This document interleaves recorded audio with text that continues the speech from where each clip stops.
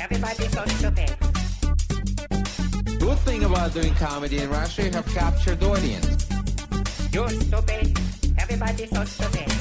Comedy History 101. The Groove Tube. But don't just take our word for it. The New York Times said anyone who ever suffered that Chinese torture known as American television owes it to himself to see the Groove Tube. What we just heard there was a trailer from the 1974 movie Groove Tube, which at the time was one of the highest grossing independent films of that era. And, of course, you have tuned into another episode of Comedy History 101. where we school you in comedy. I, of course, am Harmon Leon, and with me, as always, Scott Kalanico. Scott, how are you? I'm grooving, Harmon. Grooving. Grooving and tubing? Yeah. Yeah. So, in 1974, you know how they would describe the movie, the type of humor in the movie Groove Tube? No, Harmon, tell me. It would be the edgy comedy. Yeah, exactly. The edgy it's comedy. Counterculture.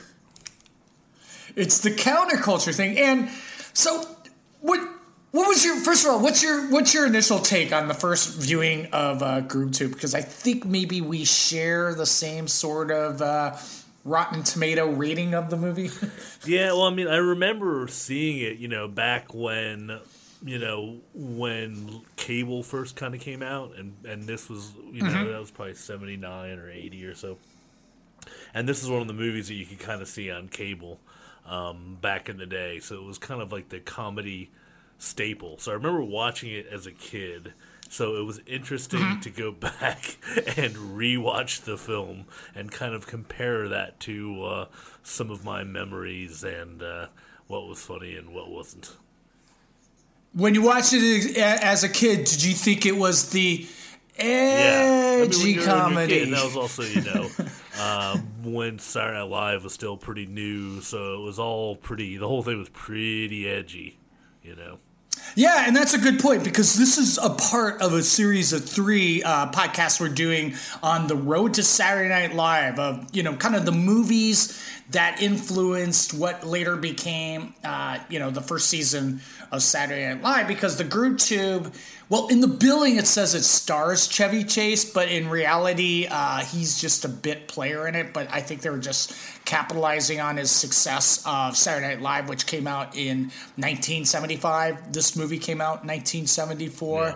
So I think for it's VHS tape release, they put Chevy Chase was the star when he's pretty much, I don't know, is he pretty much just only in one scene? I'm looking over a 4-leaf clover that I overlooked before. He's in a couple. He's in 2 different scenes, and his fingers are in a scene. Yeah, his fingers hump other fingers. Exactly. Yeah, so again, to me, my take on it was, whoa, that movie didn't date well. No, that was my very first thing. It was this is not entertaining. I think we both kind of had similar trouble in actually trying to finish it. I believe my message to you was the amount of times it made me laugh equals 0. Yeah, that was some of these other movies in the series. I actually kind of laughed at some of the other ones. But this one, there was not much. No, same here. I was nothing. I really. But very interesting, the more I dug into the history of Groove Tube, the more I have a newfound respect of its origins, how it came about. And first of all, you just have to look at the era. It was 1974. I think they started filming the movie in 1972. Besides, it was written and produced by a man named Ken Shapiro. Do you know his other creds?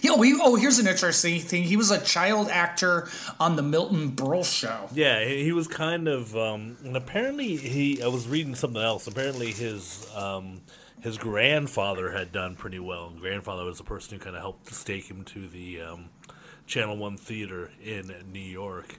But Ken went on to kind of work with Chevy Chase again in the film Modern Problems from 19. Yeah, was he the director of Modern Problems, or was he the writer of it? He was the director. I think he co-wrote it as well. But basically the two films were The Groove Tube and then Modern Problems. Yeah, and then he was that's what I read. His grandfather was really wealthy and bought him, a 1972, or it was probably earlier, like in the 60s, because we'll dive into the history of how the Groove came about, which actually started in the 60s, kind of like an early video camera. So that was bought, his grandfather bought it for him, so that's kind of what got him into starting to make videos, which eventually led to the movie The Groove Tube. Right. Yeah. I mean, the movie is basically like a best of, like a collection of some of their best skits that they went back and then filmed in 35 millimeter, which I actually think that, like you said, the whole thing is it was a phenomenon at the time, because what they would do is they would license it out. So basically you'd have a theater. And then they would, there wasn't anything live. It was all people watching stuff on TV. They would have different rooms where you could sit on couches and stuff. And then what they did is they started licensing this out to colleges, which is actually pretty smart when you think about it, because they wouldn't have to go there. All they would franchise. All they would have to do is have a TV with a video equipment, which back then colleges would have that stuff. And then that was it. Yeah, so just to back up a bit, it's called the Channel One Theater, which started in the Lower East Side, I believe 62 East 4th Street, which is really ironic because I run a monthly show right down, a couple doors down from where the theater was. So I've seen that theater a zillion times. And so from what I read from the reviews was they would have 3 different video monitors or TV screens or whatever set up in the theater, and it would be kind of like an immersion theater experience where you would just watch these kind of like an art project in a way. You would just watch these kind of trailers or for fictional TV shows. Yeah, they'd watch trailers, and then they had, news parodies and children's TV show parodies and all that stuff. Yeah, tons of commercials. And again, we're talking about the road to Saturday Night Live, which, all that became a staple for Saturday Night Live. And according, rightfully so, because, Chevy Chase was a performer / writer for the Channel One Theater and also appeared in Groove Tube. But I think what you have to do is really kind of this sense of humor. And in this series of podcasts, we're going to cover movies similar to this, like Tunnel Vision, which also had Chevy Chase in it, and Kentucky Fried Movie, which was directed by John Landis, and the Zucker brothers wrote it. This was like the first generation that grew up on television. So one review called it, the Howdy Doody generation, gets their own theater show or something like that.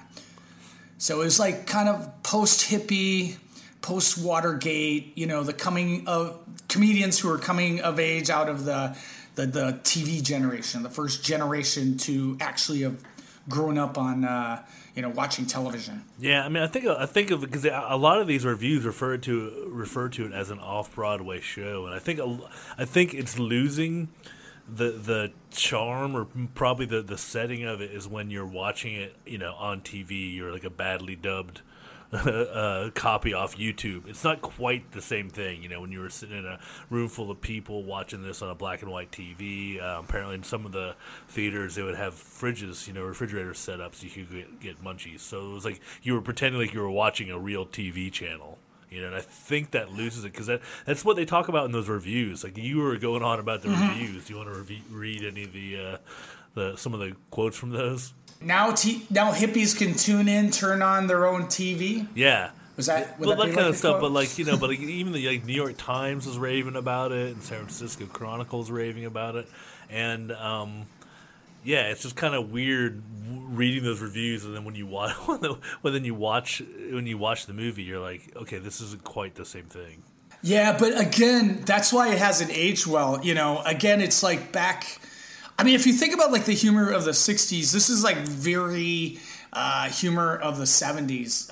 Like the '60s, you know, the big shows were like Laugh-In and Smothers Brothers and Monty Python, but those shows didn't really parody the medium. Yeah, well, I mean, don't you agree? I do, but I think of course, they didn't know this, and I would just say watching all of these in succession, it's just like. But it's also like a bad comedian as well. It's like, dude, you can't you go up and you make a joke about a commercial that everybody will get. Yeah, you're gonna get a big laugh, and it'll be popular for about a year or two until everybody forgets that commercial that you're referencing. So.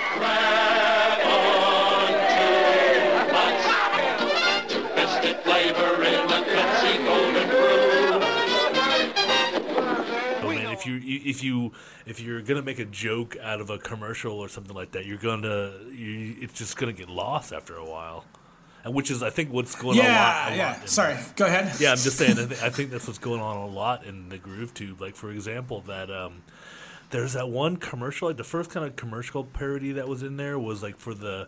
I don't even know. I think the joke was that it was mouthwash and toothpaste in one. Mm-hmm. You remember that one? In from the Groove Tube? That's the one we're talking about now. Yeah, I just watched it 2 nights ago. But some of it I kind of tuned out a bit. But do you remember that? I think I do. And then there's some couple making out or something. But it's just like, I don't know what the funny part of it. I mean, I guess maybe their joke was that you would actually have mouthwash and toothpaste together in one? Now, for the first time, toothpaste and mouthwash together in Mouth Appeal, the first mouthwash toothpaste that also removes superficial tobacco and food stains to make your teeth look whiter, plus mouthwash for fresher breath. If you want to get closer, kissably closer, get Mouth Appeal, the toothpaste that gets you closer.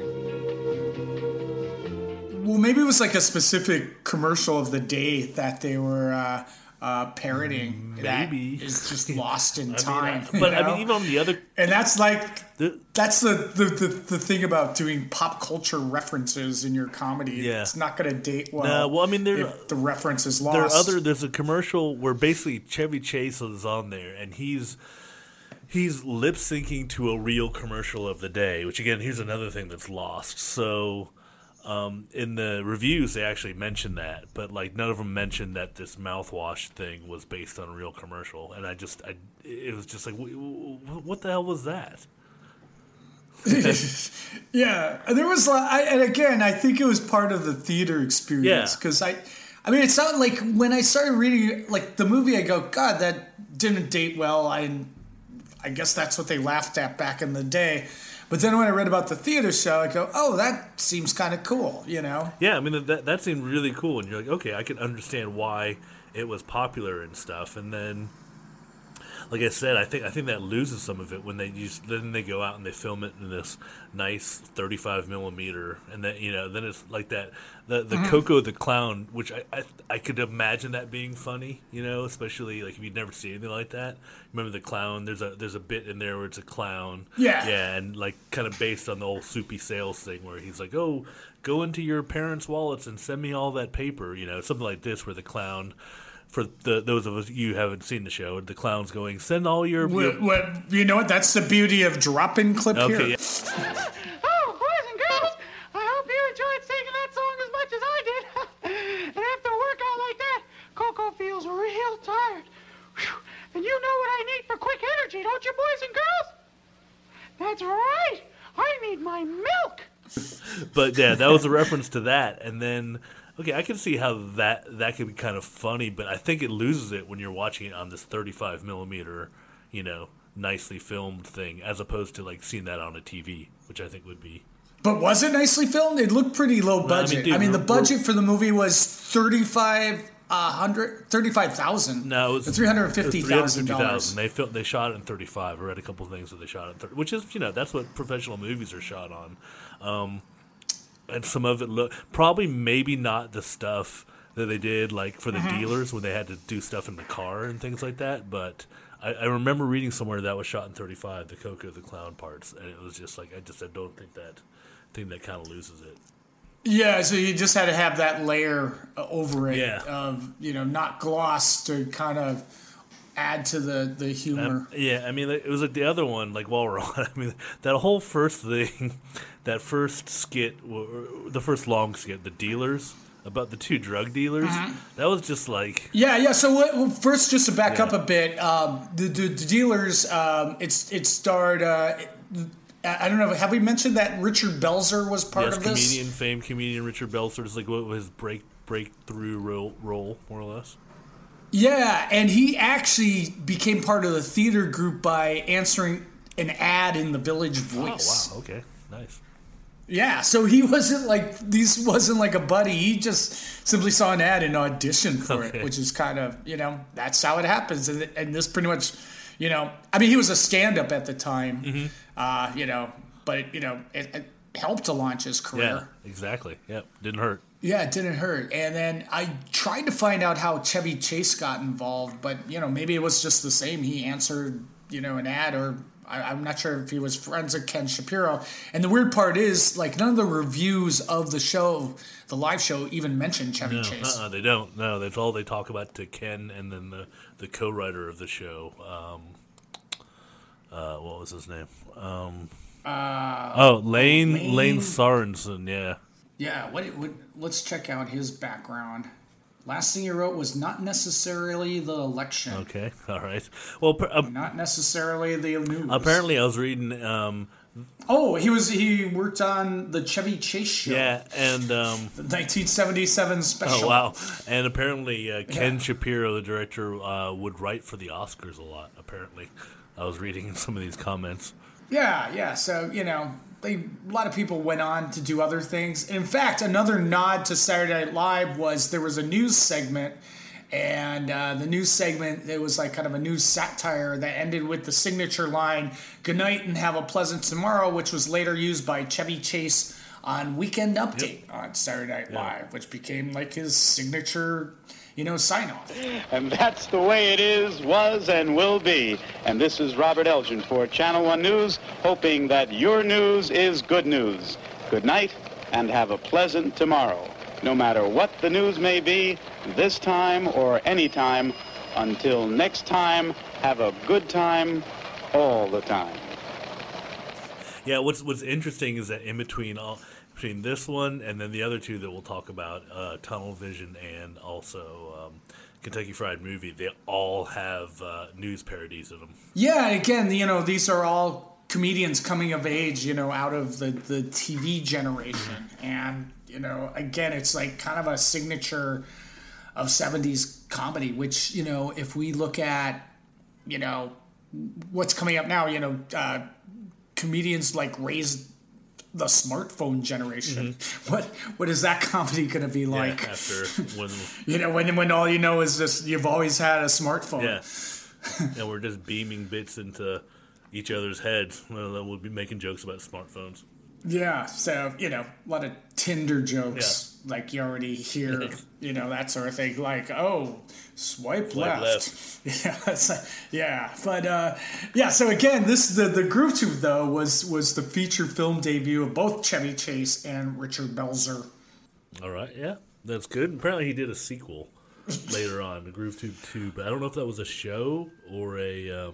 That was a live show, so I read a review about that. It played up in Harvard, and I think they had a different format. I think it was the theater would be sort of like a living room. But I think maybe similar, or you might have moved to different rooms to see the different bits. Okay, yeah, I mean, it was interesting. I mean, you had to put yourself into the mindset of back in the day. One of the other little trivia bits that we missed was the. Do you remember the hitchhiker? The film opens with a hitchhiker catching a ride with a beautiful woman, and then the woman. Yeah. So we can go through some of these guys. Go ahead, tell them about that. Well, that's just the woman entices him and then leads him on a chase through the woods, leading to a conclusion where he runs afoul of the law. But the person who appears as the hitchhiker is a gentleman by the name of Buzzy Linhart, who actually was one of Bette Midler's songwriters. Oh, yeah? Oh, okay. So there might have been, the comedy connection is Bette Midler would, when Bud Freeman, as we know from our comedy history episode on the Improv, would play piano at Bud Freeman's Improv. So maybe there was like some sort of connection, through that. Yeah, I'm sure it was all, that was back in the day. So late 60s, early 70s when New York, Manhattan's all run down. It was easy to get a theater in the Village. Yeah, in the Village, what Cafe Weirdo or whatever. What was that from Mean Streets or something? Cafe Bizarro. Yeah, and then hanging out with the Ramones and CBGBs. No, this is pre-Ramones, so this is like I think the Groove Tube the stage show started the late 60s. Maybe like 1968, 69, and then they started filming this 72. So Ramones to be. Yeah, Ramones. Well, they were rehearsing. Yeah, exactly. So let's talk about some of the edgy bits. So I think one of them. So the movie originally got an X. Can you believe it actually originally got an X rating? Yeah, I'm wondering if we saw the clip that we saw was the X or was it? Yeah, because then they later released, when Kentucky Fried Movie came out in 1977, they re-released it as a double bill and re-edited it down to a PG sort of format. But there's one is a public service announcement warning about venereal disease, and there's like a long shot, and you think it's like a talking puppet, but it's actually a penis dressed up in people clothes. And now, a message from your Department of Health. Hello, my name is Tasty Sam, and I'm here to spread the word about a health problem of great importance to us all. Did you know that VD, venereal disease, has reached epidemic proportions in our city? Well, you should know the facts about this public menace in order to protect yourself and those you love. Yeah, and it was kind of hard to figure out that it was a penis for a long time. Yeah, so that might have helped the X rating. Yeah, okay, that was probably it, yeah. Yeah, and then this, and along with Tunnel Vision, they both parody like evil corporations. Yeah, that was interesting about that. And this, it was the same even in Kentucky Fried Movie they did that. That was like the opening. Yeah, there's another one. Yeah, there's that one. So this one's Uranus, and then I can't remember the other. Yeah, that was interesting how they kind of they go into that. Yeah, I mean, I'd just like to talk about the dealer sketch because that was, I mean, like the rest of it was I think even now, it was because things were like, pretty quick. Like even I liked the cooking show takeoff where they were making the Heritage Loaf. That was, mildly amusing. Welcome to the Cramp TV Kitchen. Tonight we are featuring a festive holiday dish, which is a traditional favorite in Newark and sure to delight your entire family. 4th of July, Heritage Loaf. Begin by coating the inside of a large, shallow casserole dish with Cramp Easy Lube brand vegetable shortening and place in your refrigerator to cool. Yeah, I mean, for that, it was... I see that like as a stage, something would be funny on stage, but like on film, it just didn't... It was just like, oh, okay. Yeah, it was... They're just making things bad. Yeah, again, it was too long. It was too long. But that Dealers, I think, takes the cake where it was... The intro, a lot of people... So basically, if you'll... Insert clip here. If you'll drop in the clip of the Dealers...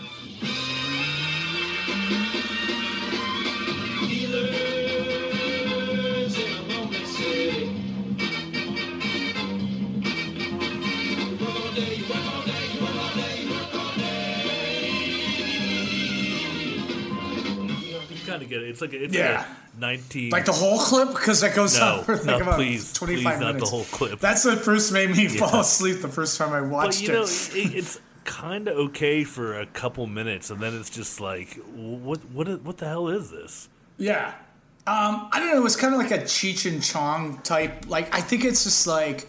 It's the 70s, and like our audience is all stoned, I know, but so they're going to be like, I mean, you brought up how counterculture. You brought up Cheech and Chong, which is the great example because that is still funny though, because it's like kind of that classic, to reference our other episodes about the straight band. That's a classic, straight guy, funny guy combination. So Yeah. they're still funny. When you watch Right. it, even though they have a lot of drug humor in there. But I mean, this is just not. Yeah, I just don't. It's kind of forgettable. Other than I remember it just went on way too long. And they had to eat a lot of weed. Yeah, that was it. It was like they stole weed from someone, and then people stole it back, and then they thought another classic bait all the way up through Super Troopers, where it's like the guys think the cops are after them, so they eat all the drugs. Yeah, that's a good bit, and maybe that was like even a homage to this. Yeah, I mean, but then it just never kind of went anywhere, and just wasn't. I mean, they had a cool little bit of animation in there. I really did like the animation. Yeah, that was kind of around the time of that animated movie Heavy Metal. And I wrote down the note, looks like Yellow Submarine. Yeah, it was totally going for that whole Yellow Submarine kind of look, yeah. And who was that, Peter Max? Well, it was kind of Peter Max influence. I think it was all kind of a rip-off, Heavy Metal actually didn't come until, I think that was 82. So that's, you're talking about 10 years after this. Oh, right, yeah. But Heavy Metal first started as a magazine. I think it was as the magazine, published by the same publishers as National Lampoon, maybe? Possibly. I don't know. Write us a letter if we're wrong. We should do another. and subscribe on iTunes. And then we'll have a whole episode about Heavy Metal magazine. Yeah, there you go. So, any other takeaways on the history of GrooveTube and Channel 1 theater? No. I mean, I think I would have liked to have seen the stage show, and I would like to have seen less of the GrooveTube. I mean, I don't think it holds up well, and I think we kind of are both in agreement on that. Yeah, so my takeaway, again, I think, I could totally see how this led to, the humor of Saturday Night Live, not only because in style, but also, it kind of like nurtured, a young Chevy Chase in both performance and writing for the show. So, and also Richard Belzer. So, it has that place in comedy history. It's just didn't date too well because, again, it's like, it's not post-Vietnam and post-Watergate and post-hippie, it's not all those and it's not the first generation to, grow up on TV where TV was considered the idiot box, where, I haven't even had a TV since 2011. Yeah. So it's just like, and it's different, we're not bombarded with commercials because, we watch, for the most part, things, off the internet. And there's no commercials, so I think back in the day when there was only like 3 networks, there was just you're limited. Everyone was watching the same thing, right? Yeah, pretty much. Yeah, that same thing people were echoing. And like you said, it was people who grew up with the medium reflecting back on what they'd learned. So yeah, I mean it's an interesting little time capsule that I don't think holds up well. Yeah, I mean, but it's like, it's the first generation to actually, comment on the medium. I mean, it's like there was TV and commercial parodies, even in like Monty Python, with, somewhat, but it didn't become the whole centerpiece of what they were doing, where like Saturday Night Live was largely, a large part of that was, parodying TV shows and commercials. Yeah, I mean, it's a lot of the same. It's talk shows. It's talk shows. It's game shows. It's news. There's a lot in common there. And with that, I think we conclude the history of the GrooveTube. Which you know what that means, Scott? The GrooveTube?